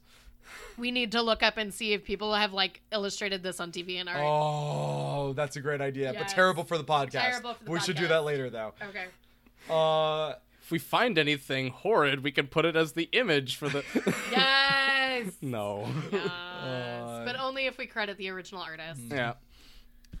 All right. And on that note. On that note... At least wanted to talk about Christmas stuff, I think. I talked about a Christmas Prince. We joked about it like a couple of weeks ago, doing like the top 5 worst Christmas songs of all time. And I wrote down my 5, and I want to see what you guys think. So I'm going to start from the bottom, and then we're going to work our way up. Okay. So I may not know much of these. That's okay. So top 5 worst Christmas songs, and I tried to limit it to like contemporary like Christmas songs as opposed to like Christmas carols. Okay, so number 5, "Baby It's Cold Outside," which so this one.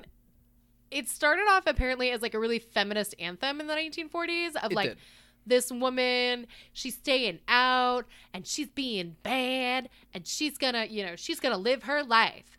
And now it's just fucking creepy and rapey. Is it really a Christmas song though? Like I know that it gets played a lot around Christmas now, but is it like I'm counting anything that's like typically Winter played. I mean, it's not a Christmas song in that respect, but yeah, no, I get what you mean. Yeah. Baby, it's cold outside. Say, what's in this drink? Like, ugh. The worst one is the Idina Menzel, Michael Bublé version, where at the end of it, she goes, "You're really pushy, aren't you? Ha ha!" And I was like, somebody get Idina Menzel out of here. Like, please get Idina Menzel out of Michael Bublé's sex dungeon. Yeah, it's a matter of changed perspectives, and like so maybe don't remake it every year, but maybe just have the original in its context. Yeah. And this was something that I observed the other day when we were talking about this, was that like there was this big boom in like creating new Christmas songs right after World War II. Like people came home and like, man, you know what we need to write? Like 1,000,000 songs about Christmas, including Jewish people were writing songs about Christmas. Like Irving Berlin wrote Christmas songs, and now it's like That's where all the money's Really at. great Christmas. really songs. like the best-selling album of all time is White Christmas. Or was. I don't know if that's still the case anymore, but for a long time it was. But like we don't like make new ones anymore. We just keep remaking the Grandma same got hit right over by a reindeer. wait, We'll wait for that. but yeah, we just keep remaking the same like dozen or so, and so you know you turn on the radio and that's what you hear. And since it starts like right before Thanksgiving when they start playing these, it's like we get 1/12 of the November year 1st. hearing the same 12 songs over Yeah. and over again. What I'm saying is write some new Christmas songs that are actually good, that are not like some of the ones on this list. Don't write ones that are like these, but write good ones. Like Now, White see- Christmas. Yeah. So number 4, this is a personal pet peeve of mine. It's Mary, Did You Know? I don't know this one. Okay, so this is like That's a less contemporary one, though, isn't it? no. It's a contemporary Christian song. Oh, okay. Called Mary, Did You Know? And it's Mary, did you know that your baby boy? Yeah, like it's always somebody really belting it out, like church choir, front pew kind of thing. But it's the whole premise of the song is like Mary, the virgin who bared Jesus Christ, which, you know, if you're not religious, you wouldn't believe that, but there we are. So, but yeah, the idea is like, Mary, did you know? Did you know that you were birthing Jesus? And it's like, yes, she did. Did you not read the Bible? I'm sorry. This is like one of my religiously rants. So maybe I shouldn't have put this one on, but it really, really bothers me. Like, yes, she did. For those that haven't read the New Testament, oh, okay. why don't Oh, you right. explain? There's a whole thing in there called the Annunciation, which is like, hey, guess what? This kid you're having, He's kind of pretty important. He's going to be the son of God. Okay, Mary? And she goes, okay. She's like 12. The New Testament's weird. Anyway, all religion's weird in its own way. So, but yeah, like there's this whole chapter. There's this whole chapter in the book where an angel comes to Mary and probably had like 12 dozen eyes and whatever, and did not look like what we think of an angel. It's a wheels within wheels, Yeah. flaming sword. like I this holding- wheels within wheels, flaming sword. Is It was like like the head of a lion, Eyes and on like everything. 12 wings. And I was making the argument the other day that we need to like bring those kinds of angels Bring it back. Bring Or back we real They angels. should be on the top of a Christmas tree. That would be amazing. It'd be the most metal Christmas tree ever. Wheels within wheels. We can have it like distort reality around. And then it's like, hey, Mary, did you know your baby boy was gonna one day rule a nation? She's like, yes, that's what the angel said last week. So okay, is it maybe that the song is taking the perspective of this angel? no, Are you no, sure? it's Because just some it could- annoying person that clearly didn't read the Bible, Because but is pretending that they it did. sounds like what you're describing This is is like exactly people what it who just no, is. these are people who phone it in to Bible studies. Okay, sorry. Wow, this is. I feel like I'm unlocking some like deep parts of my past that I don't really want to get into on the podcast. But we're gonna move on. Number 3, this is one that doesn't really bother me, but Nick hates this one, so I put it on the list, which is Simply Having a Wonderful Christmas Time. Yeah, it's a terrible Nick, song. do you want to talk about why it's so terrible? I mean, what's there to say? It's like it's got this stupid little synthesizer thing. It's Wings, which is just kind of terrible generally. Like Paul McCartney's Wings? Yeah. I don't know about that. I dislike Wings for a number of reasons. It's like really insipid and it's just like the same things over and over again. It's like I don't know. I just hate the synthesizer in it. I hate the chorus. It's one of those that's like it's one of those like 3-word Christmas songs. It's like that and what's the other one where we talk about there's only like a dozen words in the entire song. Feliz Navidad. Wham's Last Christmas. Last Christmas, yeah. Last Christmas, I gave you my heart. Yeah, so this one's almost kind of that bad. Yeah. There's simply having a wonderful Christmas time, and it's just that for like 5 minutes, with this terrible synthesizer underneath of it. But yeah, that's why it's just awful. All right. Did did Wings do Another Day, or was that just Paul McCartney on his own? I'm not sure. I don't know that one. Okay, it doesn't matter. Number 2 is Grandma Got Run Over by a Reindeer. Yeah. Which, oh my God. Like I feel like if you live north of the Mason-Dixon line, Mason-Dixie line. Sorry. No, you said it No, right you the said it first right the time. first time. Mason-Dixon line. I feel like if you live north of that, then you probably haven't heard this song, and good for you. No, I'm But- pretty sure this is migrated everywhere by this point. But yeah, this is Grandma Got Run Over by a Reindeer. It has a really insipid kind of banjo-y, bouncing kind of song The line. only reason I believe in Santa Claus because my grandma got killed by him. Yeah, exactly. Like, imagination! Watch out for your grandmas. I feel like we can't talk about this particular song though without talking about the Christmas special, like the animated special that was made Jesus. off of it Yeah. When did this song come out? Because I remember many years ago. Many Like, years this ago? This is an old one. it's an old one. Okay, I thought it was relatively It's like- newish, I like mean, early like- 2000s ish. No, Okay. no. We're probably talking about like, I would say maybe 70s at the latest. I'll Really? look it up. No. The animated special? Oh, no, the song no, itself. the song. Oh, the song itself. Okay, because the animated special, Was Alex 90s. is right. It's no. It was early 2000s. It was early 2000s. I thought it was older than that, but But yeah, so Grandma Got Run Over by a Reindeer. Which, for some reason, my grandma keeps singing from time to time. Wait, really? Yeah, Isn't your grandmother Jewish? she is. Also, why would she sing about getting run over by a reindeer? She knows that song's about her people, right? Like grandmas. Grandmas. Not Jewish people. Grandmas. Yes. Okay. 1979. 79. Okay. Yep. Wow. I guess it was sometime Oh my when I was God. in elementary school that it hold came up, into hold people up, because of hold the up, animated thing. Hold up. Hey. The original version of this has a B-side. I think What? there's some research for next time. There are 2 B-sides. The original person to do it was, or the original group was Elmo and Patsy, which I've never heard of. But on the B-side of Grandma Got Run Over by a Reindeer is a song simply called Christmas. But the second song on the B-side is Percy the Puny Poinsettia, which I feel What? like I need to track down and listen to. I'm sure we can do that. and bring in a report of it next time. Oh my God. Yes. Yes. Our post-holiday special. I got it. Will be after. Will it be? Yeah, it will be after Christmas next time we have a chance to record. That is true. So some honorable mentions before we get to what I believe to be the worst Christmas song of all time.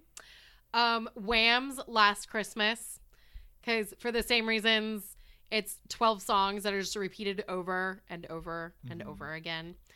Another one would be, just because I don't like this one, I Saw Mommy Kissing Santa Claus.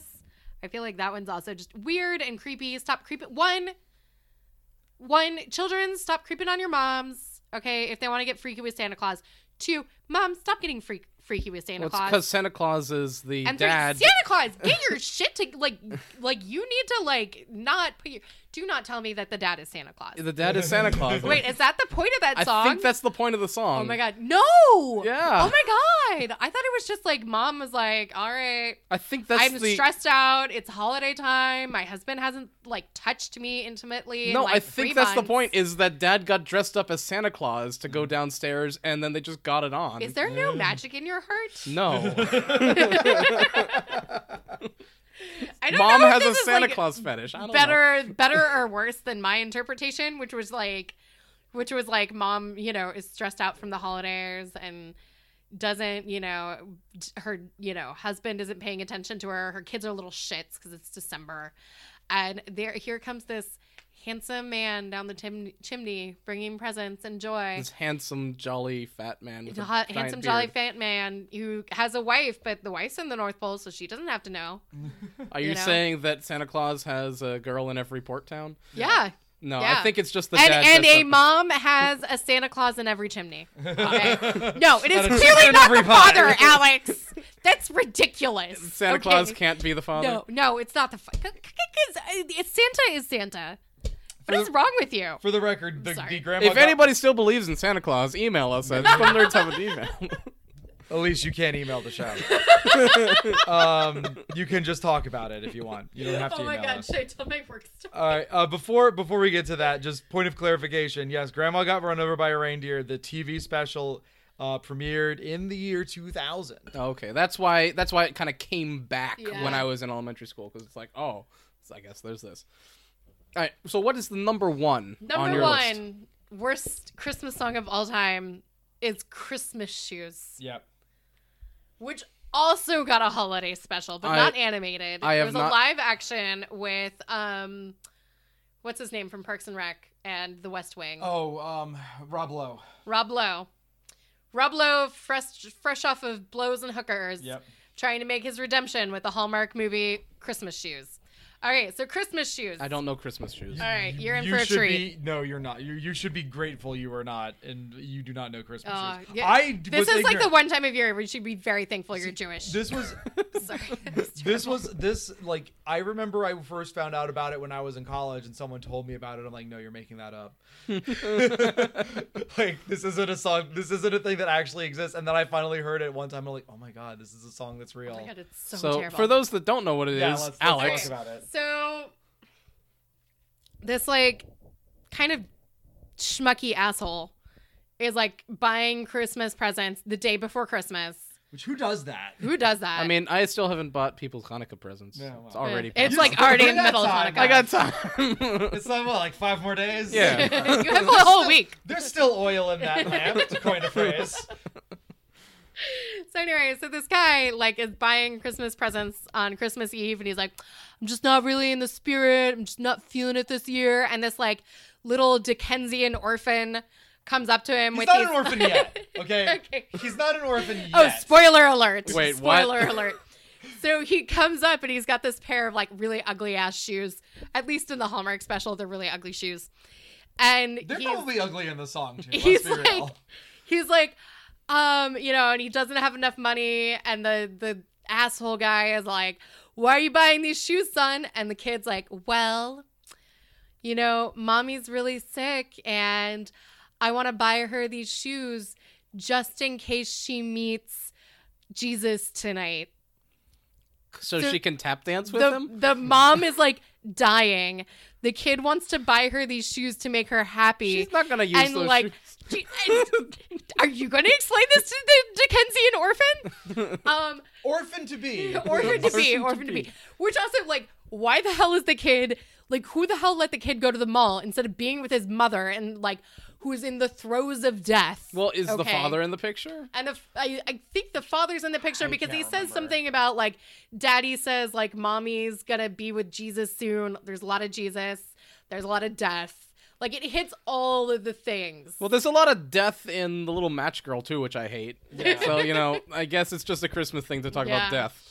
See, that's something I never understand. It's like, no, the death thing, I don't know, the atheist perspective is like, the death thing, that should be around like Easter, and then like the birth, like life stuff should be around like December, which No, it's all dead moms. But Dead moms and dead apparently it's hookers. the And dead opposite. hooker moms. I don't know. I'm Yeah. just, you know, just sidebar. I just hate The Little Match Girl. Yeah. Anyway, Yeah. continue. Okay, so then the worst part about this Little is Mermaid's pretty terrible too, if you look at the actual original story. so he helps the kid buy the shoes, and then he says like the shitty, you know, and the kid goes and he's like, I'm gonna go be with my family and I'm gonna give mama the shoes and blah blah blah, and he's like, thank you, mister, and runs off on his merry little way to watch his mother die.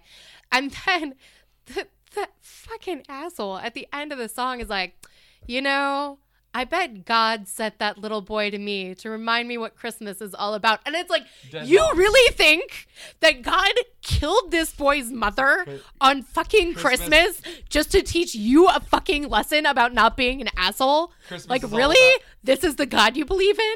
I'm sorry. I'm getting Christmas really is- upset. You're tapping the table there. It's Tapping probably the table. getting on the recording. Christmas is all about dead moms. Dead mom. And dead grandmoms. Dead grandma. 100 billion dead moms. World is Kill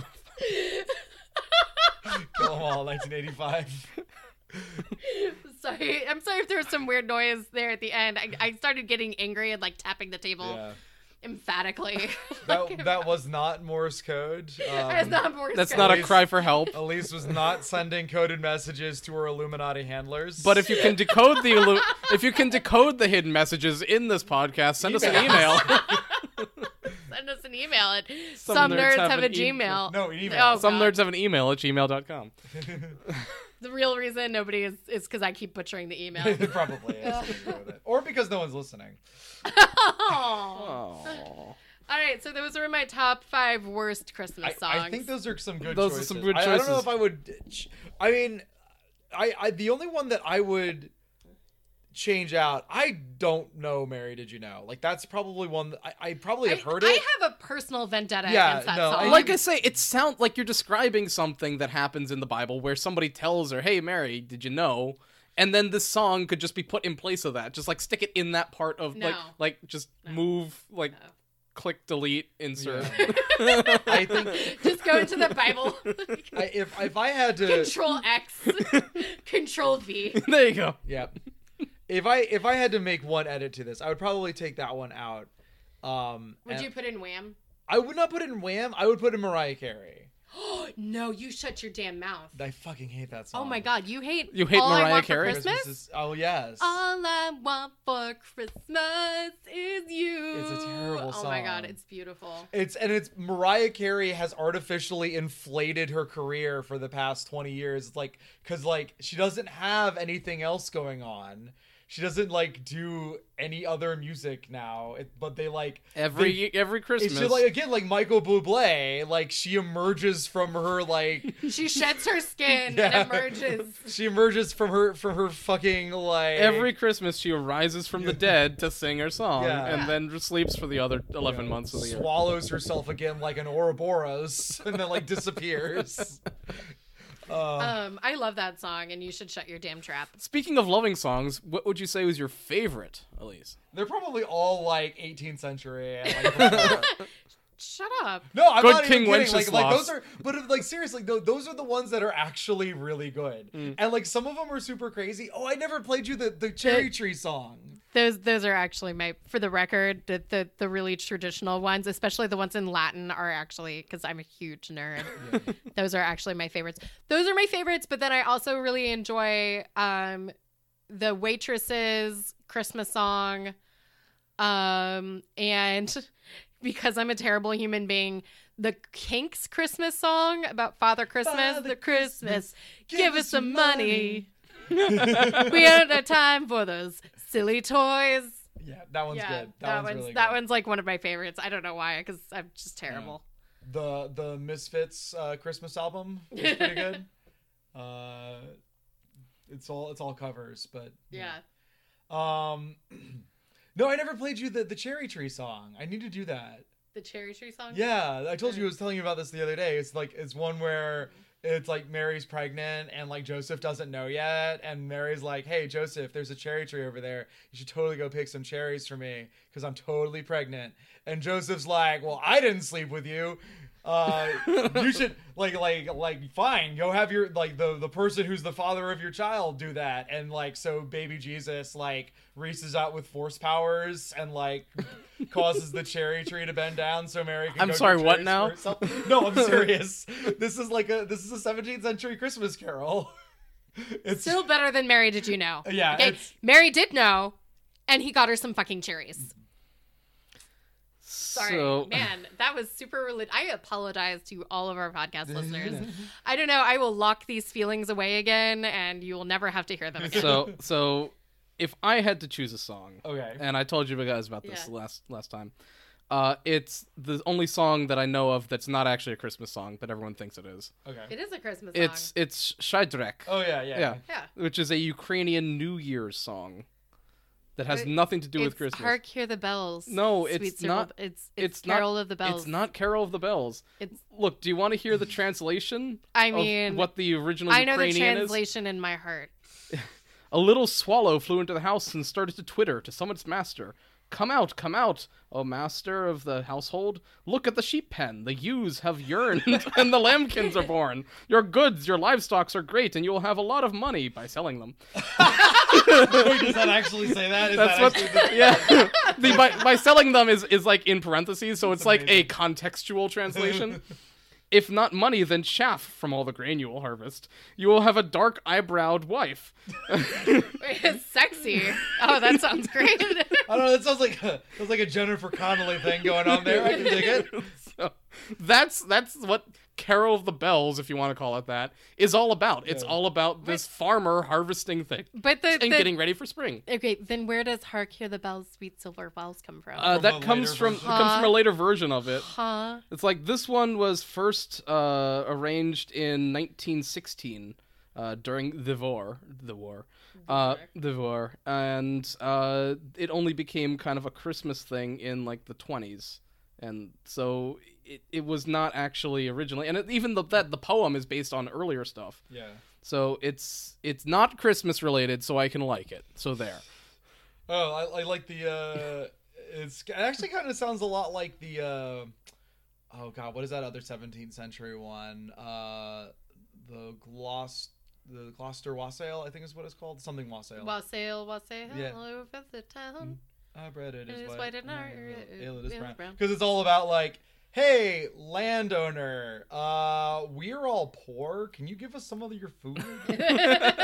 It's cold outside. They're like, we'll drink to your health if you give us some of your food. We'll go. Landowner, it's cold outside. We'll go away and stop singing if you feed us, you fuck. Could you feed us some bread? Landowner, it's cold outside. That's a lot We of what that promised to song's go away. Landowner, it's cold outside. So yeah, the Christmas thing that I wanted to talk about. Okay. I came to a realization today, which is that there are really no good Christmas movies. Now let me I believe A Christmas Prince begs to differ. okay. let me qualify that statement. Go through all the Christmas movies Okay. and explain how they're secretly terrible. Well, no, it's not so much that. It's that there are adaptations of A Christmas Carol, which can be really good. Muppets Muppet Christmas. Muppet Christmas Carol. Yeah, obviously, but also like pretty much every adaptation is like pretty good. Scrooged is good. The one with Patrick Stewart's really good. The one with George C. Scott is really good. Like they're all pretty good. Okay, but they're all literary adaptations. Okay. The same, before you jump in and say it, is true of Die Hard. Die Hard is based off of a book. So it's another literary adaptation. Now, I will say it's a Christmas movie. It's a movie that you watch around Christmas time. But if you go to, if you're looking at original Christmas movies, like movies that were made specifically to be like, oh, let's make a movie about Christmas. Like, Elf. oh, God, I wasn't thinking about Elf. I mean, the only Yeah. Elf's based on a book. Damn it. Miracle on 34th Street. Based on a play. A think- is a Christmas I thought story? A Christmas Story. No, a Based Christmas on a Story book. is based off a Okay. book. So why is it that being based off a book doesn't make it a good Christmas? Because it like what I'm saying is like original Christmas movies.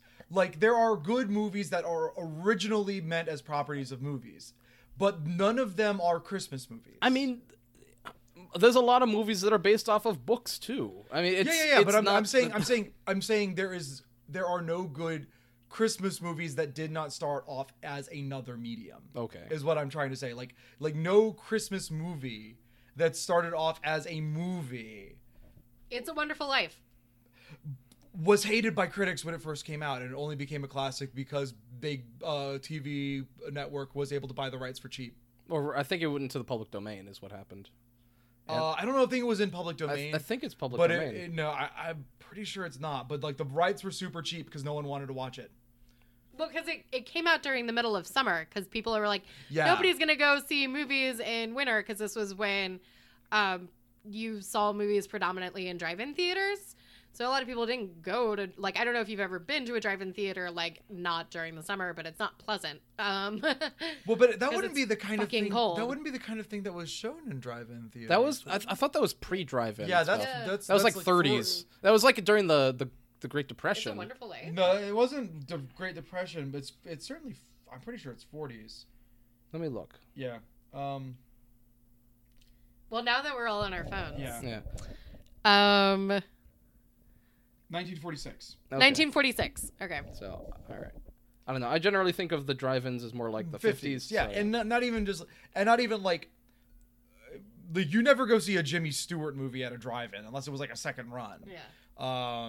Like that would be B films would be at the drive-in theaters, like pretty much exclusively. But yeah, no, I don't know. Like I mean, it's kind of become a classic because it gets shown on television, but like it wasn't well received when it first came out, like critically. And so like I was just trying to think of other ones, and like I can't.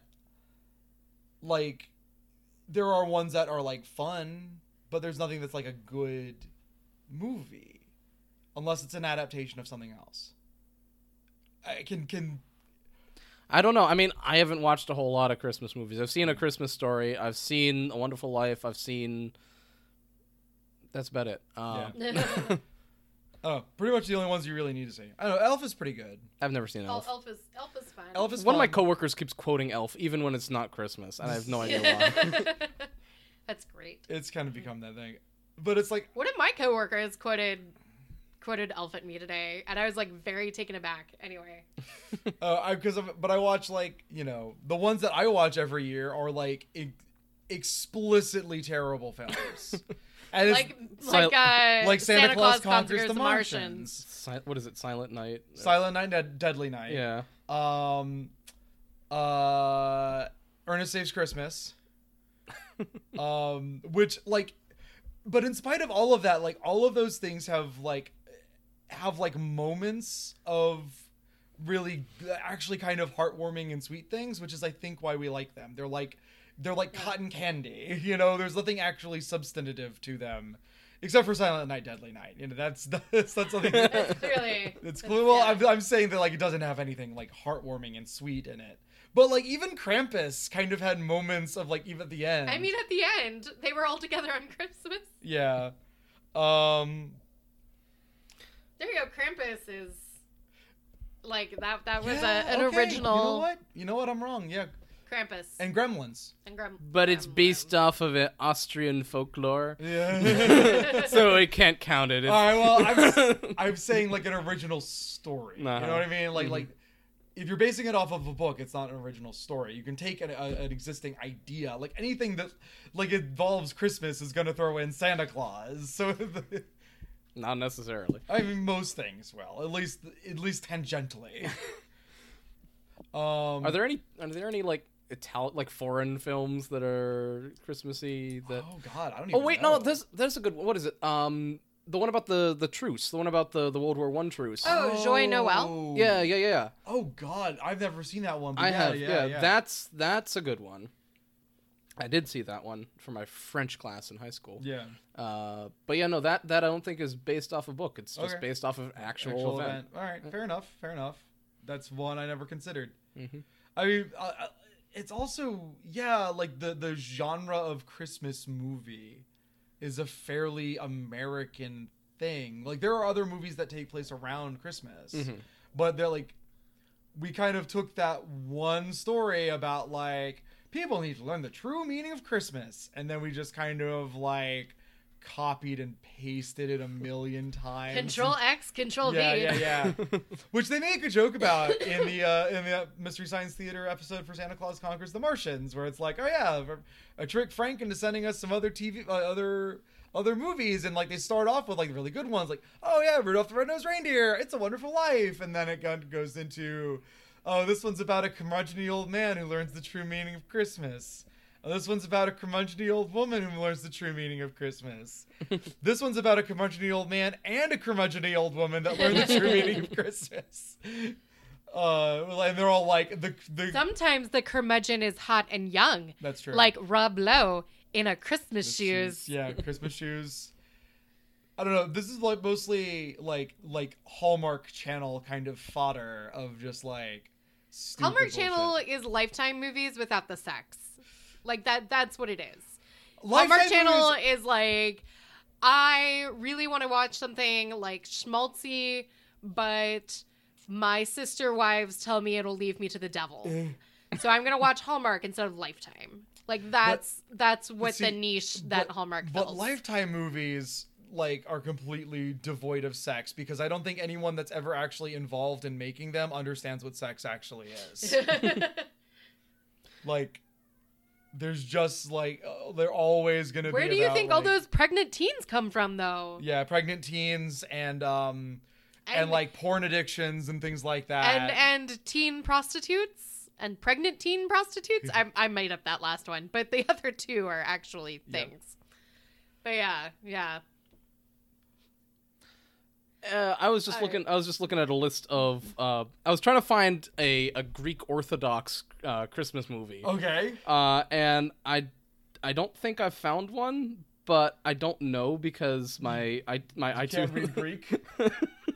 So I was looking through this list. It's not a list of Orthodox Christmas movies, but it's a list of films for Orthodox Christians. Okay. Which includes a movie called Kosovo 1348 or something like that. I'm pretty sure that has nothing to do with Christmas. I mean, it might be about how terrible it was to have Christmas in Kosovo in 1348. When the Turks invaded. Yeah. It was Um, probably not a very good Christmas.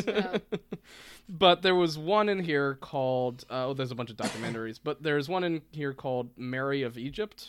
Yeah, Saint Mary of Egypt. Is that the same Mary or is that a different Mary? There are a lot of Marys. Yeah, there are Okay. a lot of Marys. But Mary did go to Egypt at one point. Yeah. Okay. So, possibly?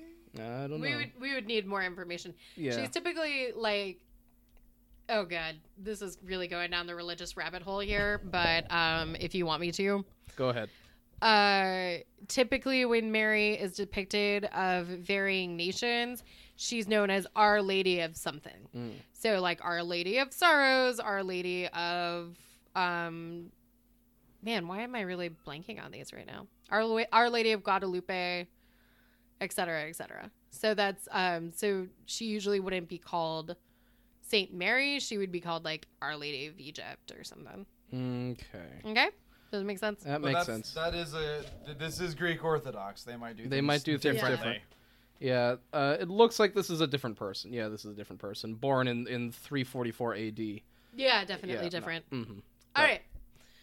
Well, we're hitting to that 150 mark. Yeah. So you want to bring us home with webcomic of the week? I do want to bring you home with a webcomic of the week. Today's webcomic of the week is called Miamaska, which is it's actually a webcomic that I had started reading at one point and then kind of lost interest in and then found it again after it had been updating for a while and was really interested in it. But Miamaska is a webcomic about this girl that gets mysteriously brought into this other world. Like, she's walking down the street one day, she's in like a parking garage, and then all of a sudden everything kind of shifts and changes, and then all of a sudden, bam, she's on an empty field with no idea how she got there. She gets taken in by the locals, and they seem to understand her. She seems to understand them, but it's very obvious that this is not modern Earth or modern where she's from. And so she's kind of her name is Amity, and she is what is known in this world as an outsider, which apparently happens from time to time. Is just these people show up from other places in this world, and they just appear, and it causes chaos. And eventually, she kind of makes her way to the main city. Like it's like a city-state area, and so she makes her way to the main city. And all the technology looks like it's kind of medieval or kind of like maybe really early Renaissance. There's no gunpowder or anything like that, but it's all kind of weird. But there are some things that are kind of more modern. And you find out that a lot of that has been the benefit of the benefit of this group that studies outsiders, while most people kind of shun them. And if the outsider appears, usually they bring some kind of weird disease that kills a whole lot of people, and so they usually just kill them on sight. And most of the ones that appear apparently go insane really quickly.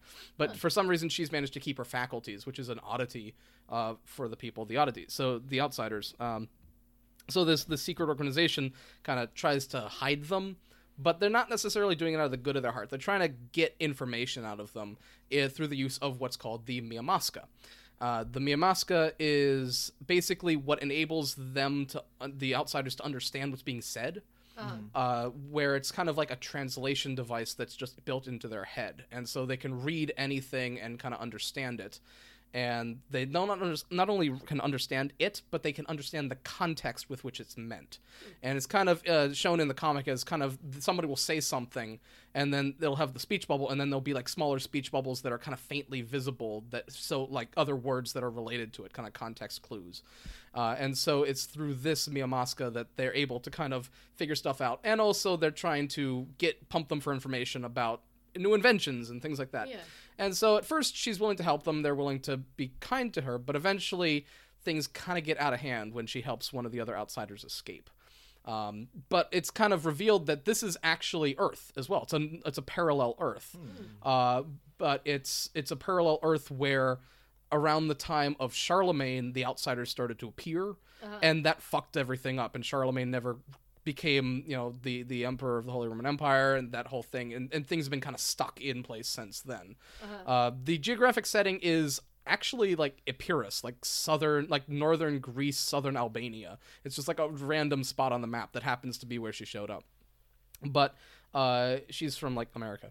But it's a really interesting concept, a really interesting story. There's apparently also some other group that's from another dimension that can actually hop intentionally from dimension to dimension, is doing their own nefarious schemes. I don't know a whole lot about what's going on with that. But this story is really interesting, and I highly recommend it to everybody. It's not well known. It's great art. It's great storytelling, and I really enjoy it. Does that sound like something you guys would?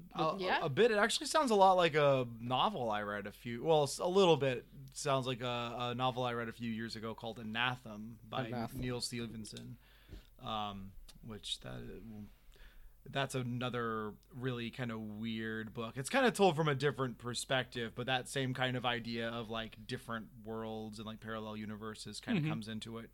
Sort of towards the end. Okay. It's like an 800-page long book. Oh, goodness. And it takes a while to get to that part. But yeah. Okay. Have you guys? We're like what, 8 episodes in? Have you guys actually checked out some of the webcomics that I've recommended? I have not. I've not had the time really to sit down and look at any webcomics. No. If any of you have checked out any of the webcomics I have recommended, email us at somenerdshaveanemail@gmail.com and let us know. Also, check out our Facebook page.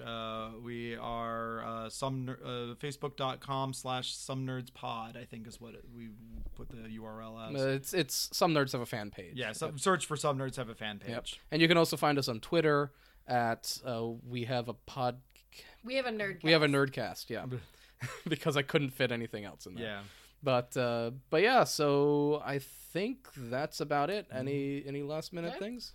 We didn't talk about Pocahontas. You want to save that for another week? We'll save that for another week. We can save that for another week. We have Pocahontas trading cards, and it's a lot of fun. All right, well, until that time when we're talking about Pocahontas trading cards, I'm Nick. I'm Elise. And I'm Alex. And this has been Some Nerds Have a Podcast. Fucking sheet pie. Good night, everybody.